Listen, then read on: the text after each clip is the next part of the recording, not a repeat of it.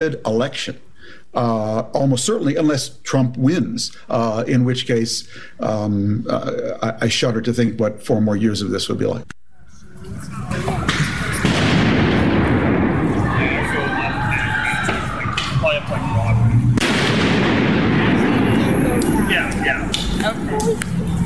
Ooh, I felt that.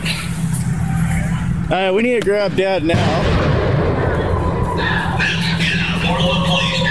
Oh, that's right. This area is now a restricted access area, and all city parks are now closed. All people must leave the area immediately by traveling to the south. Failure to comply with this order will subject you to arrest and subject you to the use of riot control agents and impact weapons. All persons we're in like City Hall to the south now, or you will be arrested.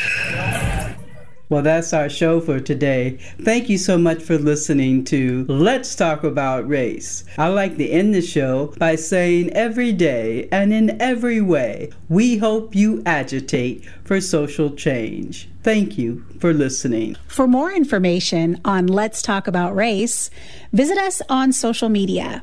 We're on Facebook at Let's Talk Race 1, or check us out on Instagram at LTAR Show or www.letstalkrace.net. The following program has been produced by Grassroots News Northwest. You are listening to KBOO Portland on 90.7 FM, K282BH Philomath on 104.3 FM, and K220HR Hood River on 91.9 FM.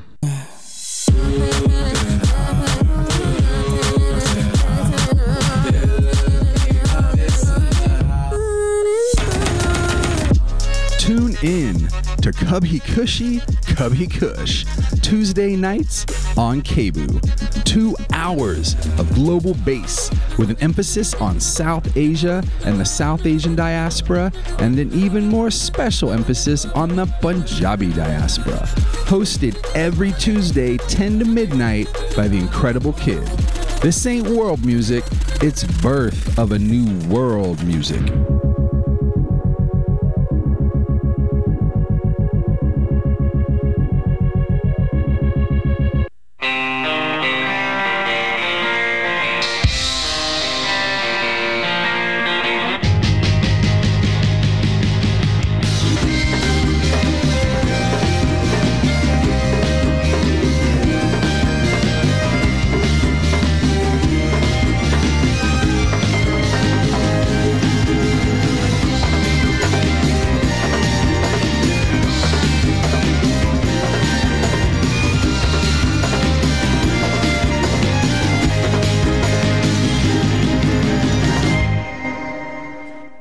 From the studios of KPFK Pacifica Radio in Los Angeles, this is Rising Up with Sonali, and I'm your host, Sonali Kolhatkar. We're online at risingupwithsonali.com.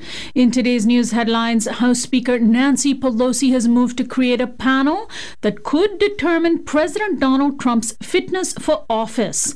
Joined by Maryland Congressman Jamie Raskin, the 2 Democrats announced on Friday that they would create a commission to, quote, help ensure effective and uninterrupted leadership in the White House. Raskin and Pelosi explained that the process would include a medical diagnosis of the president. The legislation sets up a process by which Congress, through concurrent votes in the House and the Senate, could direct the commission to conduct a medical exam of the president. And that would include whatever the members of the commission think is necessary to determine whether or not there's an incapacity. If the president refuses, and the president would have a right to refuse, that could be taken into account by the commission, which would have to rule based on all of the other evidence that it has. Again, this isn't about any judgment anybody has about somebody's behavior.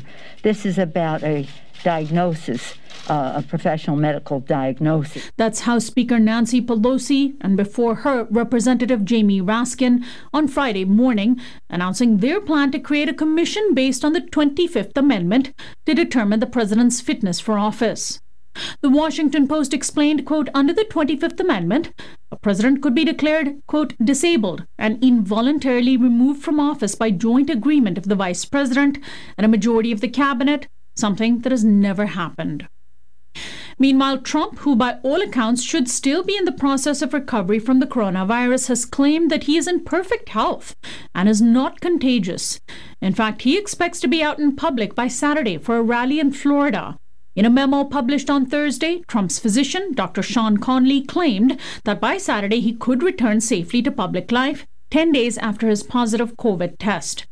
Experts have said that the president's treatment with a very strong steroid and with experimental antibody medication indicate that his illness was likely serious, and that any return to public life ought to come only after a negative COVID-19 result conducted using a very accurate laboratory test.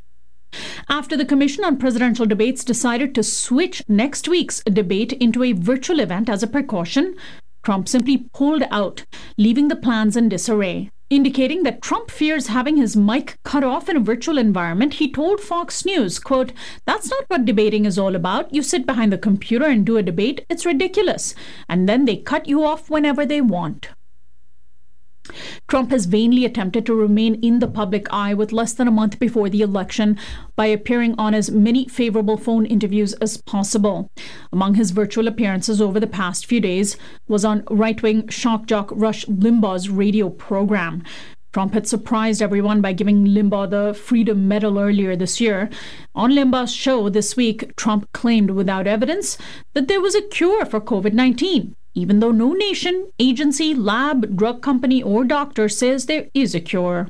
I'm telling you, we have a cure. More than just a therapeutic, we have a cure. But meanwhile, Academy Award-winning filmmaker Alex Gibney is releasing an explosive new documentary called Totally Under Control, exposing the Trump administration's failures on the pandemic. Here is an excerpt of the film trailer.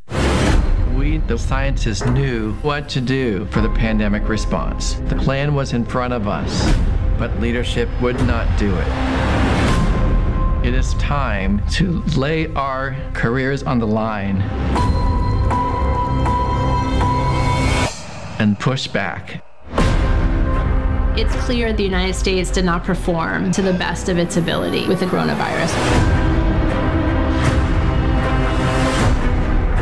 Went wrong for us. The truth is that political leaders caused avoidable death and destruction. The scientists sounded the alarm every day. The U.S. government was doing nothing. One day it's like a miracle. It will disappear. It'll be wonderful. It'll be a gift from heaven. It's complete. He has no idea what he's talking about. That's a clip from the new documentary Totally Under Control by Academy Award-winning filmmaker Alex Gibney.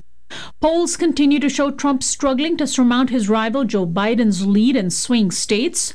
But now even reliably Republican voting states show a very close race. Arizona Republican Jeff Flake, who was a GOP senator and who is now supporting Biden, told the New York Times there are limits to what people can take with the irresponsibility, the untruthfulness, just the whole persona. Older voters are turning away from Trump in large numbers as well, even though their age demographic tends to back Republicans. The latest Reuters Ipsos polls show that among older Americans, 47% say they're voting for Biden on November 3rd, while 46% backed Trump. In a thinly veiled attempt to use public funds to boost his re-election, Trump is now demanding his cabinet scramble to fulfill a last-minute promise to send seniors $200 drug discount cards before the election. Politico reported on the $8 billion plan that would use funds from the Medicare Trust Fund and distribute cards that bear Trump's name. Representative Frank Pallone, the chair of the House Energy and Commerce Committee, called the move, quote, a shameless stunt that steals billions from Medicare in order to fund a legally dubious scheme that's clearly intended to benefit President Trump's campaign right before Election Day. More details have emerged about the FBI arrests in a plot to kidnap Michigan Governor Gretchen Whitmer. 13 people have been arrested, all of them reportedly white men. Whitmer gave a press conference reflecting on the incident and slamming Trump for stoking hatred and division. Our head of state has spent the past 7 months denying science. ignoring his own health experts, stoking distrust, fomenting anger, and giving comfort to those who spread fear and hatred and division. That's Michigan Governor Gretchen Whitmer at a press conference after the arrest of more than a dozen men who had plotted to kidnap her. After going back and forth repeatedly on whether he would support COVID economic relief legislation, Trump has now decided to pursue a second round of $1,200 stimulus checks for all Americans. The White House made clear that the president was interested only in a standalone bill approving a new round of checks. Experts concluded from the first round of checks that, quote, the data shows that targeting payments to households with low cash levels or lower income would result in more spending and therefore greater economic stimulus. In other news, New York Attorney General Letitia James is investigating a massive tax break that the president received just a few years ago. In exchange for agreeing to preserve a forest behind his New York mansion, Trump received a $21 million tax break based on what appears to be an overvaluation of his land.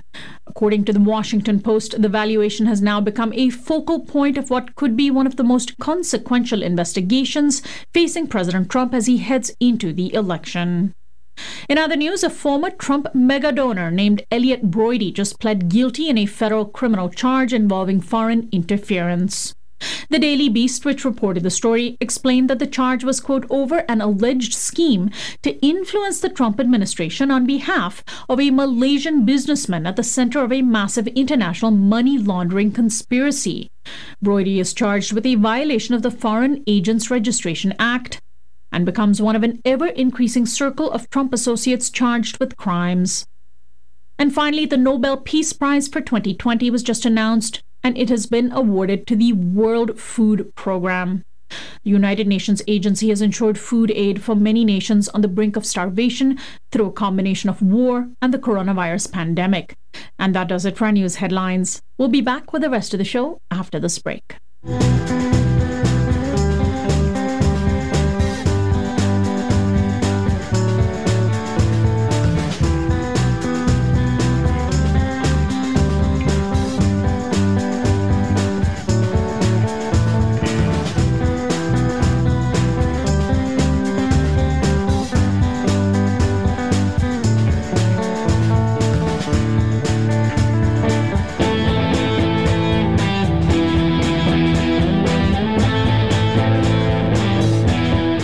From KPFK Pacifica Radio, this is Rising Up at Sonali, and I'm your host, Sonali Kolhatkar. You can watch this program on Free Speech TV and listen to it on Pacifica radio stations and affiliates nationwide.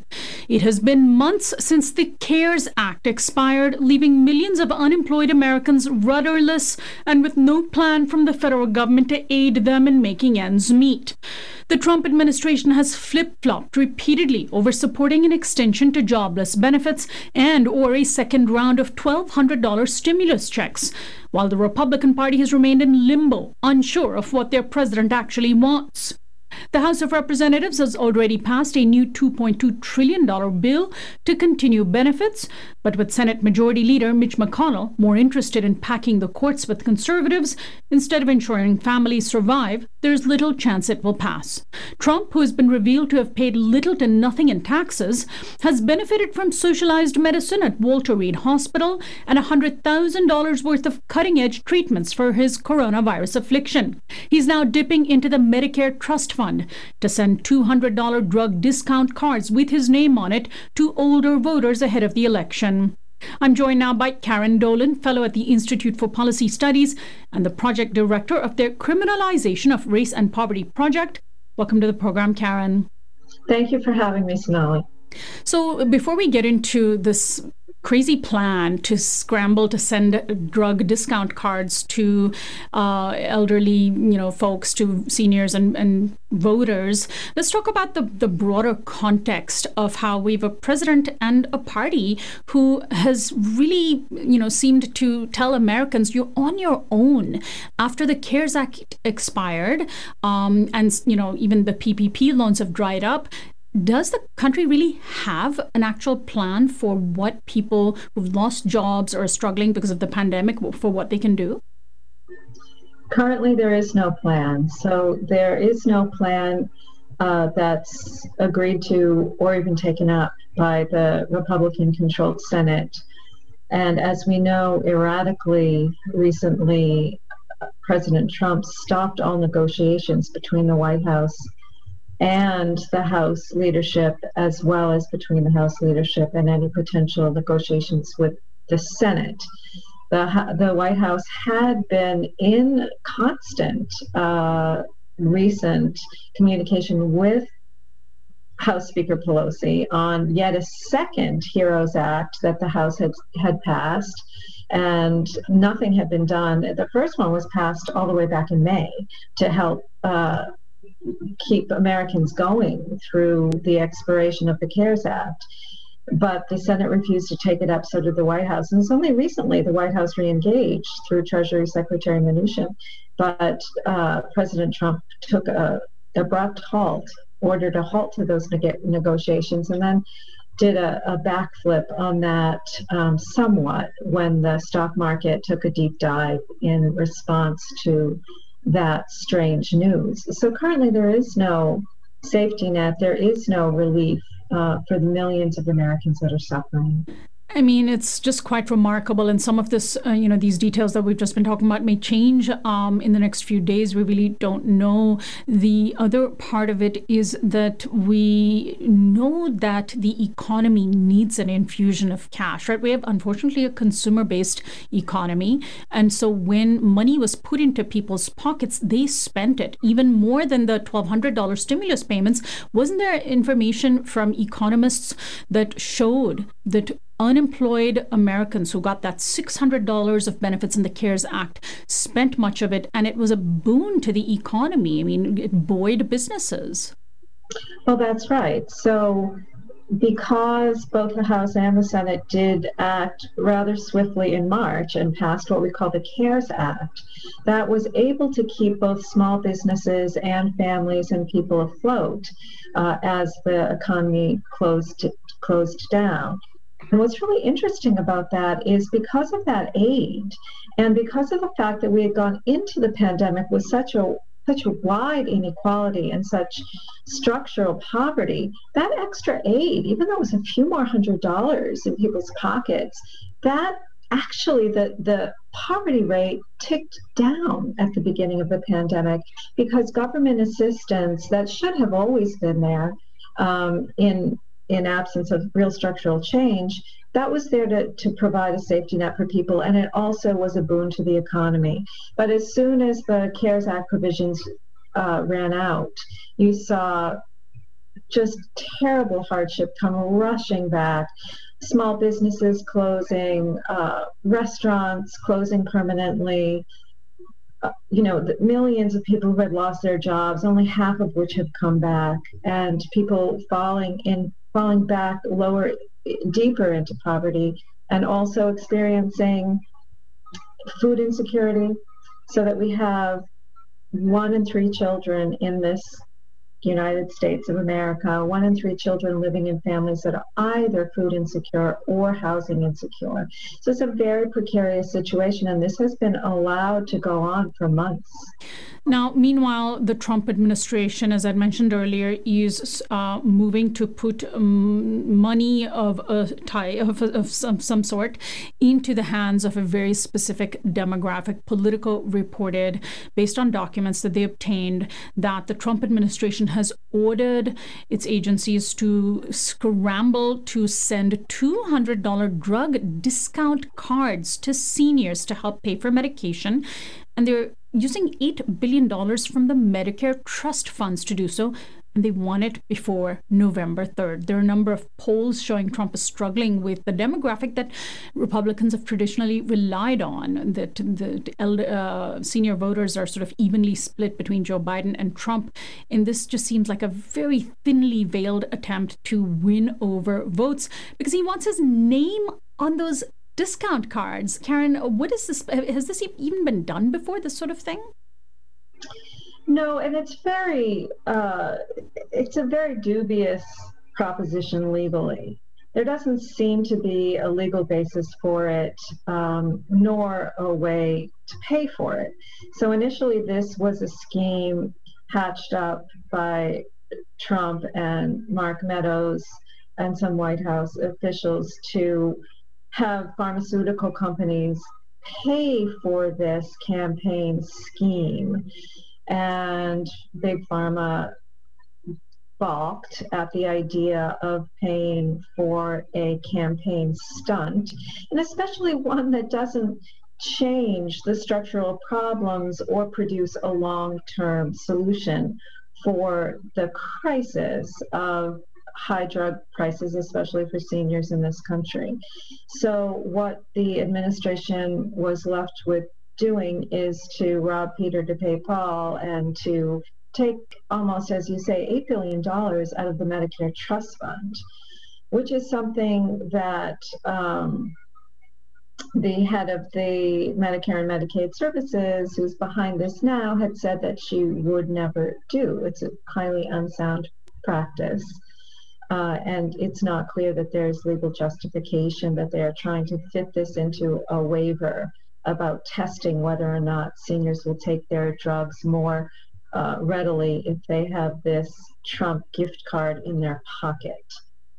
It's quite incredible to see this. They want his name on it. They want it by election day. There's not even an attempt to make it appear as though it's not political. And most importantly, this is tax money, right? These are tax dollars paid for by all of us. I mean, the Medicare Trust Fund presumably is funded by tax dollars.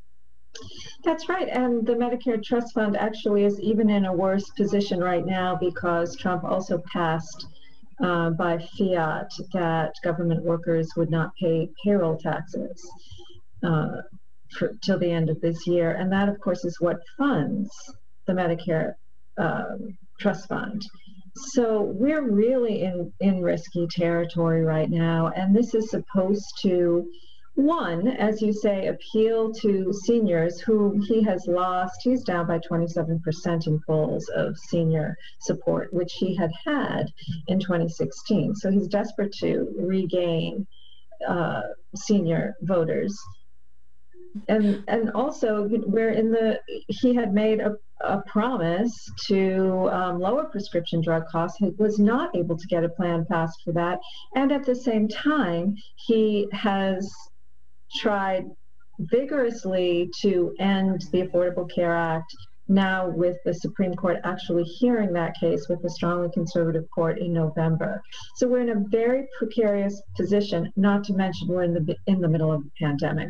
So there's no way in which this can be viewed as anything other than a blatant political campaign stunt that does nothing but hurt seniors and all of us. And didn't Trump promise to repeal and replace the Affordable Care Act? We've been told now for 4 years that he's going to have this great plan. He has a plan. It's coming. It's going to be unveiled.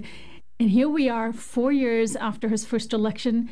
And where's the plan? He was asked about it at the debate. His vice president was asked about it at the debate. They did not have good answers for it. It seems as though he's just trying to rebrand the remnants of the Affordable Care Act as Trump Care.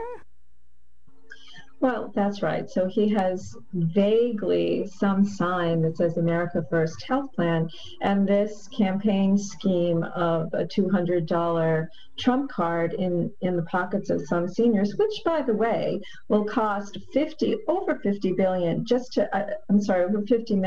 to produce, and another $20 million to distribute letters telling about them being produced. Wow. So just think about the cost of this stunt beyond even the $200 cards. And also Trump, you may remember, in September passed a very puzzling executive order declaring that pre-existing conditions will not be a barrier to health coverage, neglecting to say that we already have the law of the land. The Affordable Care Act already accomplishes that. So the very health law that he is dismantling already has the provision that pre-existing conditions will not be a barrier to health coverage, whereas his executive order has no legal standing. There's no way to enforce that. That also needs congressional action, and we have an existing law already on the books that provides for that, which he's dismantling. It's a very there's no way to make sense of it. So little makes sense these days. And of course, coming just before that debate and right after he signed that executive order was the New York Times reporting on his own taxes, which I feel like needs to be part of this conversation, because you and I pay taxes into the Treasury, but our laws have been written for billionaires like Trump to pay disproportionately fewer taxes. The tax reform bill, that so-called reform bill that he signed into law with the Republicans, made it easier for billionaires to get write-offs and save money. And now we know that in the first 2 years of his presidency, he paid $750 in tax. Meanwhile, as president, he has used so much of our tax dollars for security for his golf trips, and now, of course, gotten treatment at a top government-funded, taxpayer-funded hospital with cutting-edge experimental drugs. And that treatment, we are seeing reports, have cost $100,000 of American tax dollars, which of course is likely not available to the rest of us if we catch COVID, right? Like, this needs to be part of the conversation, I feel. That's an extremely important point. So essentially, Trump is alive because of our taxpayer dollars, because of a socialized medicine plan that is not available to us, medications that aren't available to us, and care for which he has not contributed. In 10 of the last 15 years, he's not paid a dime in taxes. And as you said, last year, only $750. So this is a real deep inequity. And at the same time, as you mentioned, billionaires have actually gotten richer during the pandemic. So the people who are in the best position have just gotten more secure, while the rest of us have been plunged into deeper instability. So the wide inequalities, racial inequalities, gender inequalities, inequalities that hurt transgender people, mothers, children, these gaps of inequality have just become gaping chasms. And Trump has certainly benefited personally from these kinds of inequalities. And in a way that's, I don't know how to describe it other than cruel, except that it is just a sheer power grab, denying this kind of stability to the rest of us. And he's told us not to be afraid of the coronavirus because, of course, the message that has been given to us all along is wear your mask or don't wear your mask, socially distance or not, go to school, whether it's safe or not, open your businesses, whether it's safe or not. So all of that is consistent with Trump's cavalier attitude toward a disease that has now killed well over 200,000 Americans. Now, going back to the fact that the federal government and the Republican-controlled Senate has essentially abandoned the economy as it is for ordinary people. There's discussion around whether or not to have unemployment benefits or whether or not to have the $1,200 stimulus checks. But what about state budgets? Is there any discussion to fill the massive and yawning gaps for state budgets that are opening up because revenue is drying up due to the pandemic, which, this is money, I imagine, that public health and safety that the state funds relies on? That's exactly right. So the Democratic House proposals, again, that the first HEROES Act passed the House back in May and the second one in September, both of which the Republican-controlled Senate has not agreed to take up. They did provide funding, critically needed funding, for state and local governments. State and local governments fund education, teachers, first responders, healthcare, any number of services that are critical for our health and well-being of our children, our families, our education system, and those have just been decimated. And it's really unconscionable to understand that that's one of the major reasons that Trump is opposed to a relief package, because it would go to fund teachers and first responders and critical services in any state which happens to have a Democratic governor. And when you think about the implications of that politicizing just our basic needs, it's hard to understand. Right. So we have a situation now where Americans are struggling. There's an election coming. The aid to Americans appears to be based on political, how it might politically benefit Trump. That's all part of it. The Democrats only have so much power because they only control the House and can't actually get any legislation passed.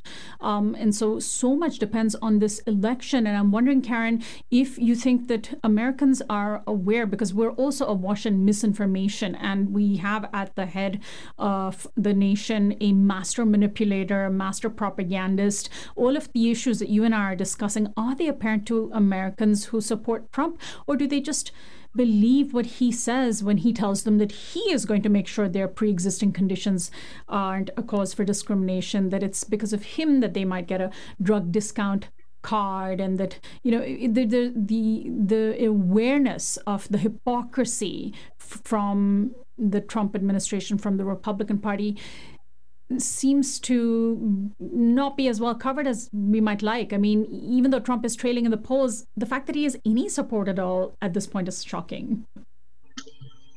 I think that's right. I do think that his support is his support, and they are not going to move regardless of what he does, regardless of how many loved ones they lose to the virus or to hunger or to homelessness.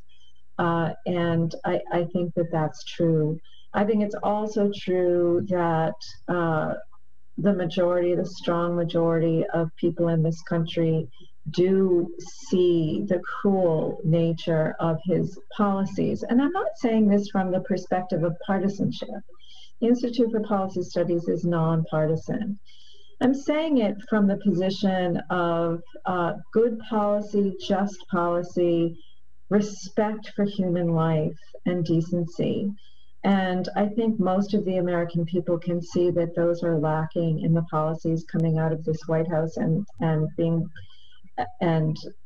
relief packages being blocked by the Senate or ignored by the Senate. So for those who are able to look objectively at what's happening, I think that it is clear to them. And don't forget that over 210,000 American lives have been lost in this country, over 1 million around the world. And we all, I believe, most of us know somebody who's either been infected, sickened, or died from this virus. And it's a very serious public health concern, not to mention that all of our lives have been upended. And we have about half of Americans reporting a significant financial hardship as a result of the pandemic, either health-related or economy-related.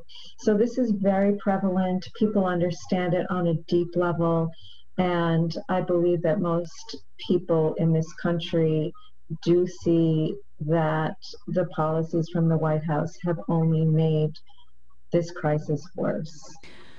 Karen, I want to thank you so much for joining us today. We'll post a link to the Institute for Policy Studies' website from our site. Appreciate your time. Thank you so much, Sanaa. It's my pleasure. My guest has been Karen Dolan, a fellow at the Institute for Policy Studies. She's also the project director of their Criminalization of Race and Poverty project. We've been discussing how Trump is refusing to act to help Americans through the economic impact of the pandemic.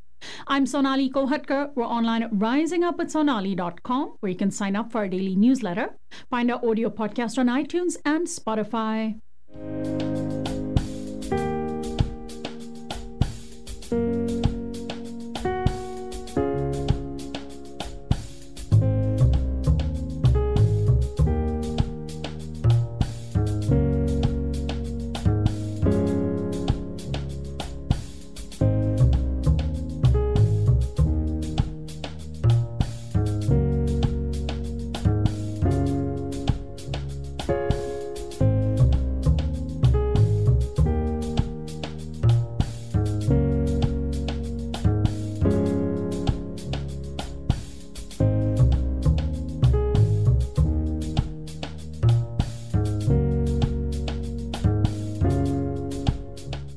From KPFK Pacifica Radio, this is Rising Up with Sonali, and I'm your host, Sonali Golhatkar.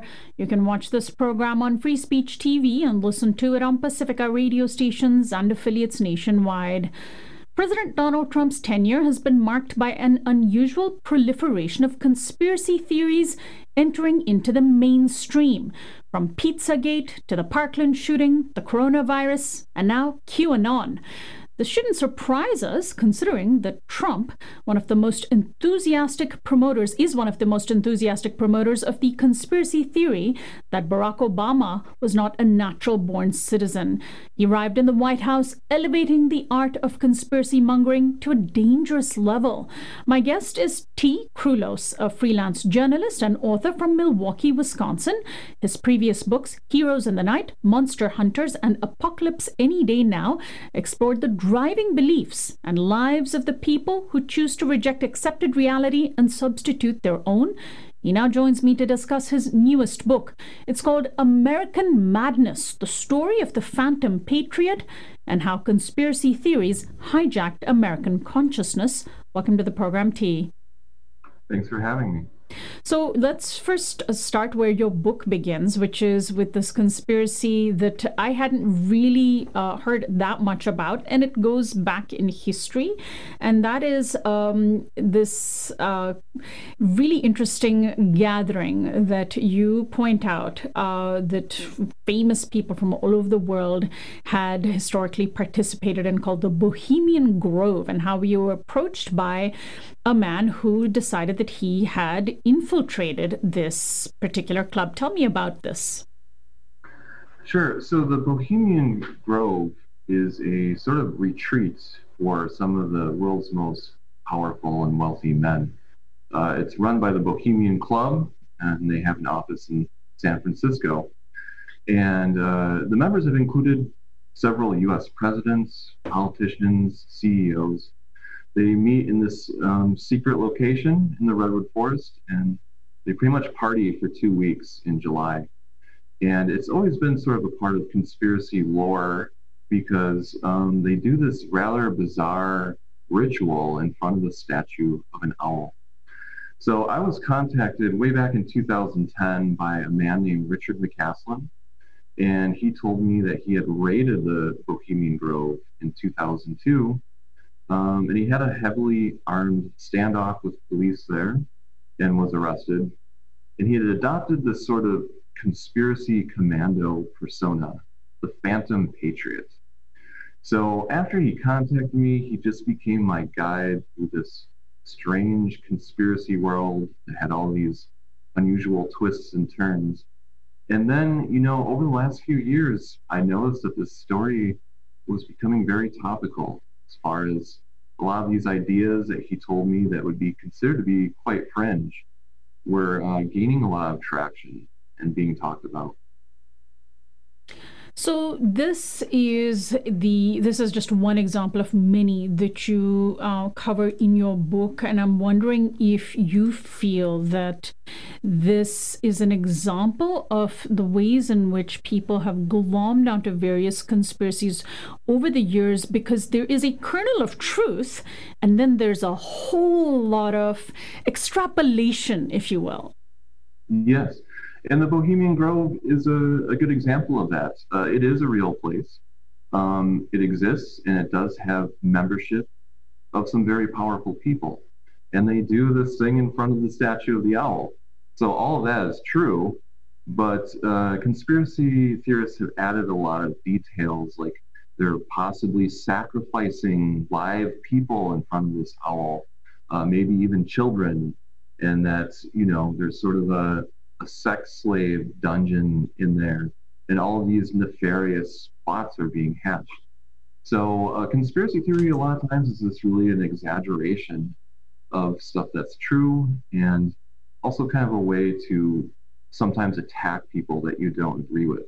One of the most enduring conspiracy theories has been around the shooting of John F. Kennedy, President John F. Kennedy.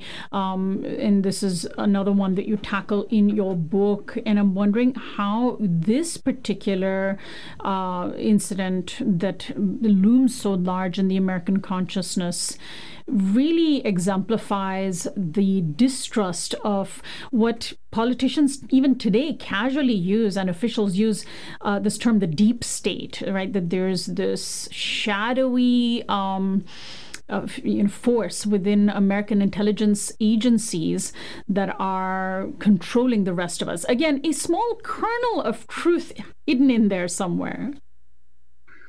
Well, yeah, the JFK assassination, I really think, is the birth of modern conspiracy theory. I mean, we've certainly had conspiracy theories going back to the dawn of time, I'm sure. But it really impacted people so deeply. I've talked to a lot of people from that generation who remember very vividly where they were when they got the news that JFK had been shot.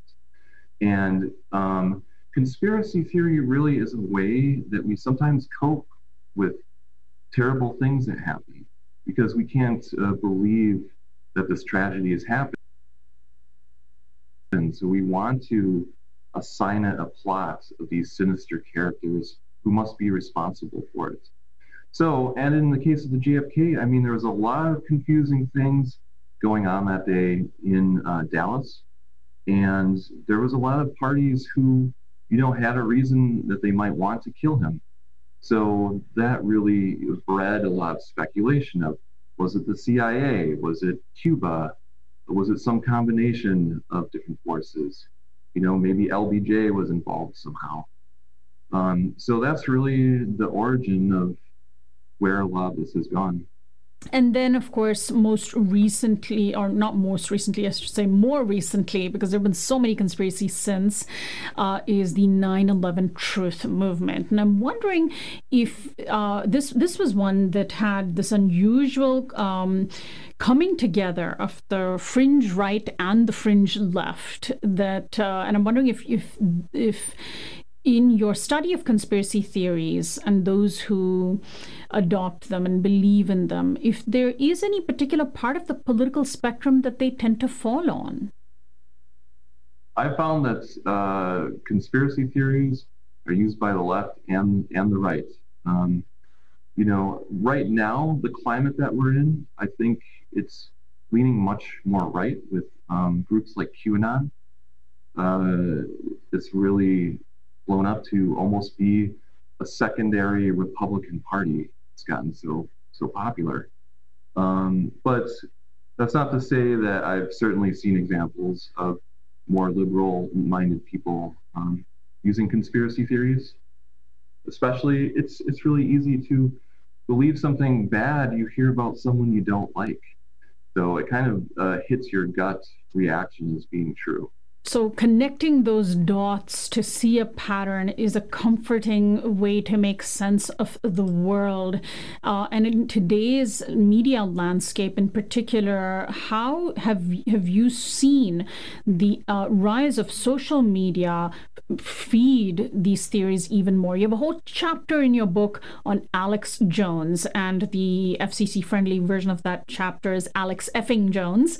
But what role has he and others like him played in the spreading of conspiracy theories in our modern era, where we have where people like Alex Jones don't have to rely on mainstream media outlets to reach millions of people? Alex Jones was one thing that he had right was that he saw that the internet was going to be a big thing, and he was a little bit ahead of the curve on that. So InfoWars went online. That's his website? Yes. It went online very early, and he's been very successful in what he does. He's a millionaire. A lot of times when you see people peddling conspiracies, not the believers, but the people who are promoting them, it's because they have something to gain. So Alex Jones makes millions of dollars selling products on his website, like these kind of bunk dietary supplements. And in order to sell those, he needs people to give him web traffic. And to do that, he's found that an effective way to do it is to kind of yell and scream about crazy stuff and, blame everything bad going on in the world on people he doesn't like. But other people too. Trump knows the value of conspiracy theories. He uses them very much as a weapon against anyone that he doesn't like. And we're even seeing a story about QAnon. It looks likely that the guy who runs 8chan, is a website, is possibly involved in creating some of this Q content. And he's also the treasurer of a super PAC called Disarm the Deep State, which funds QAnon-aligned candidates.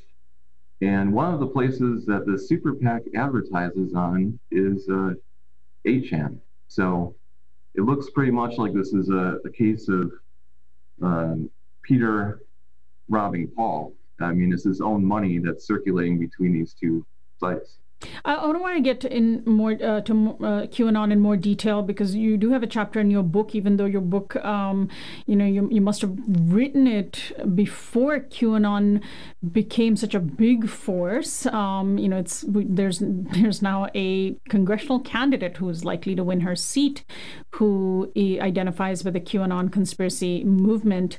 But staying on Trump and Alex Jones, what is the confluence between those two figures? And how have the two of them benefited one another, one gaining money and influence and the other one gaining political power and influence, while peddling these terribly destructive conspiracy theories? Yes. So and this is just really shocking that this happened, but shortly after he announced that he was going to be a candidate for president, one of the early media appearances he did was he went on the Alex Jones show on InfoWars. And he did that at the suggestion of one of his advisors at the time, Roger Stone, who was a frequent InfoWars guest. And Trump really recognized the value of that. I don't think that it's just because of his support from Alex Jones that he won, but he realized he needed to build a sort of coalition of conspiracy theorists and racists and, people who live in the suburbs that are afraid of the city. So Alex Jones has a very loyal following, and he knew that there was some value of getting on their side. So, and of course, Alex Jones has benefited from this because he portrays himself as being this sort of fighter on the side that's the right side. Trump's side. When conspiracy theories get debunked, why don't the peddlers of those theories also lose status? Alex Jones was one of the main promoters of the idea that the Parkland shooting, this horrific mass shooting at Marjory Stoneman Douglas School in Florida, was a hoax. He was sued. He lost his suit. That should have been the end of his career. Yes. So one thing I always say, it's so difficult to argue with people who are deep into conspiracy theory, because there's nothing you can really present to them that they won't brush off as being fake news or a hoax, or they're willing to give the benefit of the doubt to Alex Jones. They're like, oh, sure, he might be wrong once in a while, but so is the mainstream media. So they're just very loyal to these beliefs, and oftentimes to the people who got them hooked on these beliefs. So the Pizzagate conspiracy was also one that was very seriously, was taken very seriously by millions of people, played a role in the 2016 election. Tell me about that conspiracy, and it seems to have some overlap with the QAnon theory, because it involves this idea that there are child sex traffickers among us. Yeah, Pizzagate was really sort of the test run for QAnon. What happened was WikiLeaks released a lot of Hillary Clinton's emails that they had found. And people were studying those to find anything suspicious in them. So in those emails, they found that John Podesta, who was her chief of staff for the campaign, he was talking a lot about pizza, and especially his favorite restaurant, Comet Ping Pong, which is sort of a quirky pizzeria in Washington, D.C. Conspiracy theorists started to sort of branch together these different emails to paint this narrative that top-level Democrats were actually going to Comet Ping Pong and ordering pizza. I'm doing some air quotes here. But in reality, they were ordering a child sex slave. And it just kind of snowballed into this network where other nearby businesses were accused of being part of this. And anytime anyone was talking about pizza, it was seen as suspicious. And it was very influential. A lot of people believe that Pizzagate is real, to the point where in 2016, this man named Edgar Welch, brought a gun. And this is very uncanny in its similarity to the story I tell about Richard Caslin. He raided this pizza place because he thought he would be doing the right thing, which is saving these child sex slaves in this pizzeria. And of course, he didn't find anything except for actual cheese pizzas, probably. And then these beliefs sort of evolved into QAnon, where there is this shadowy figure who says he's a government insider, and he has these cryptic messages about how Trump is secretly working on this plan to bust up Pizzagate and other similar ideas. Okay, at the risk of insulting anybody in my audience, don't these people realize what idiots they sound like?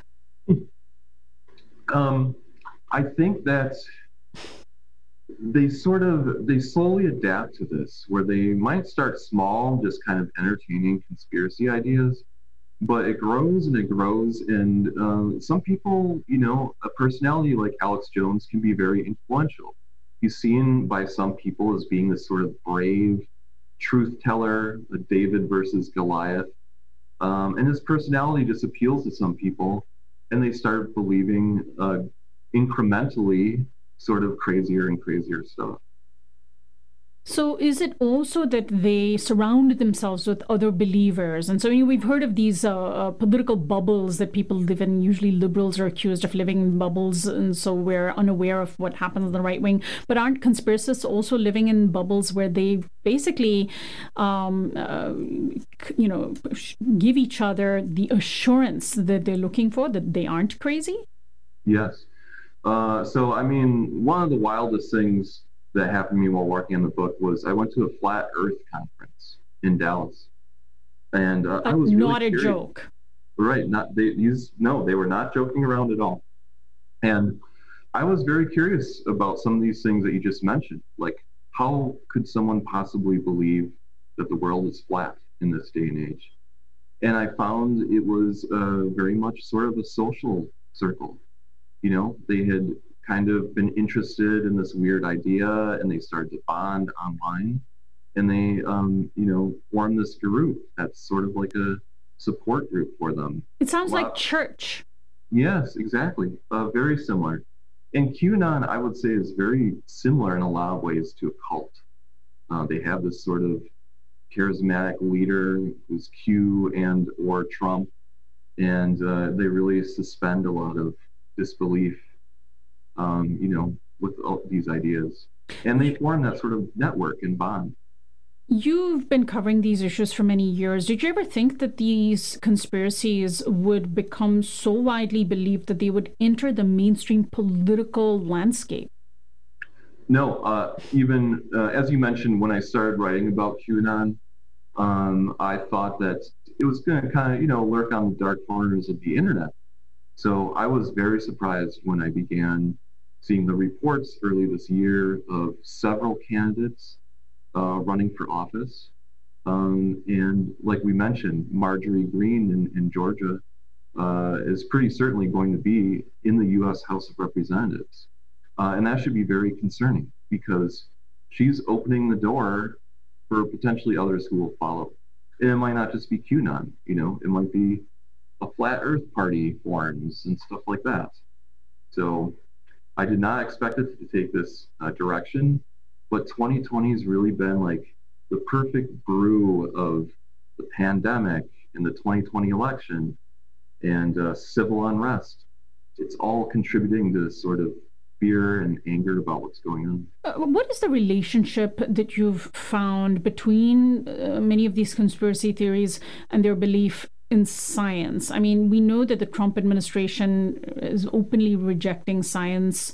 We see that with the coronavirus and the handling of coronavirus. And yet there are times that I've noticed when, in order to appear credible, conspiracy theorists invoke some kind of scientific background. For example, anti-vaxxers will have the doctors that they rely on, that they'll say, well, that's a physician, or the 9/11 truthers have the engineers that they rely on.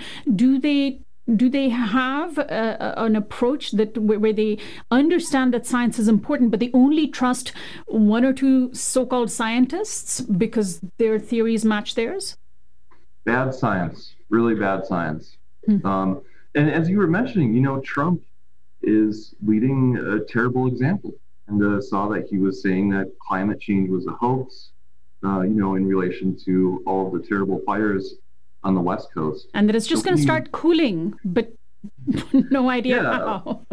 Yes, so Trump says that he's got a brilliant scientific mind, but I haven't seen much evidence of that.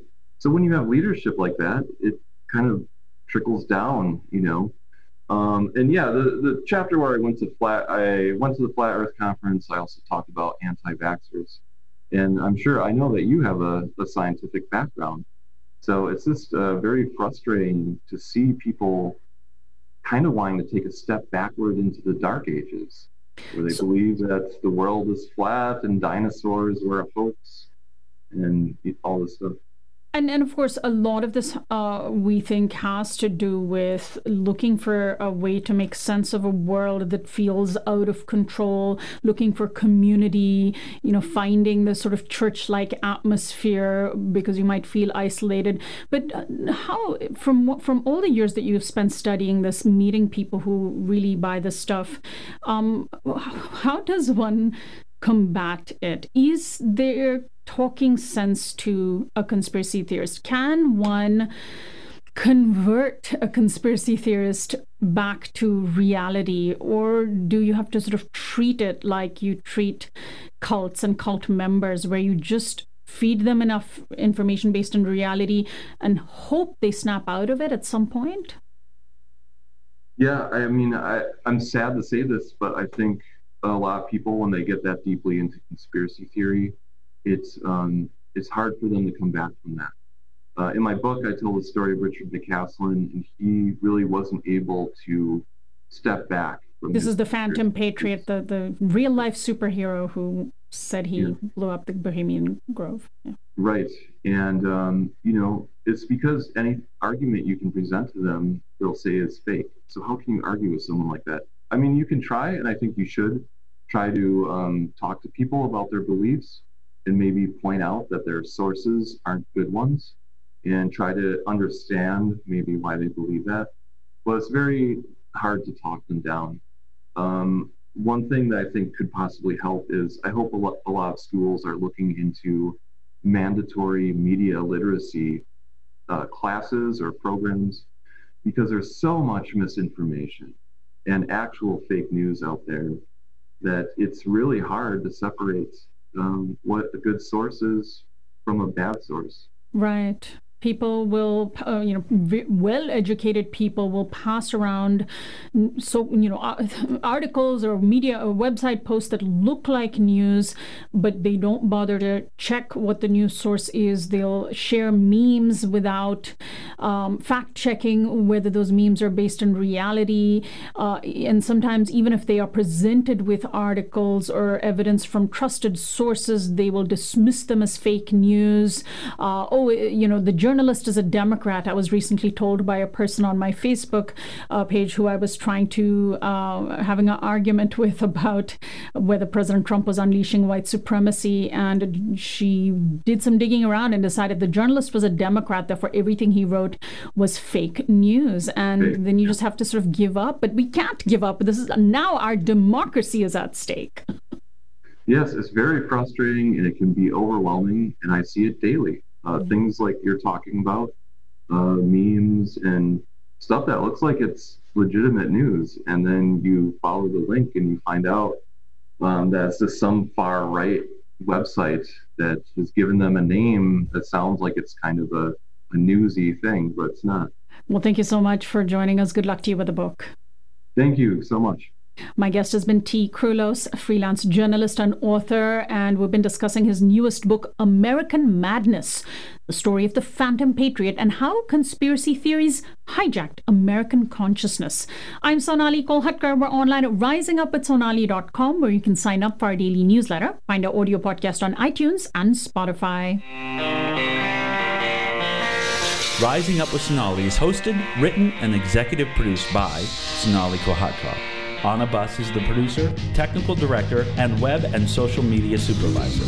Our theme music is by Grammy Award-winning band Gets Up. Like us on Facebook.com/RUWithSonali. That's the letters RU with Sonali. And follow us on Twitter.com/RUWithSonali. Our website is risingupwithsonali.com, where you can find all our programs archived and where you can get direct access to all our video and audio files.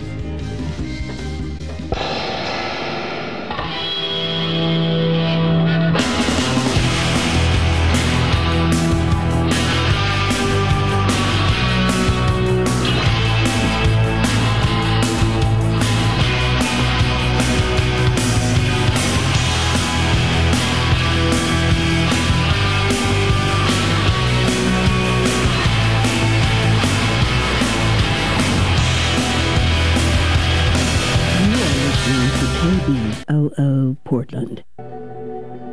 This is Takimba, the host of the Melting Pot Radio Show. During these crazy times of COVID and social distancing, KBOO Radio and its connection to community are more valuable than ever.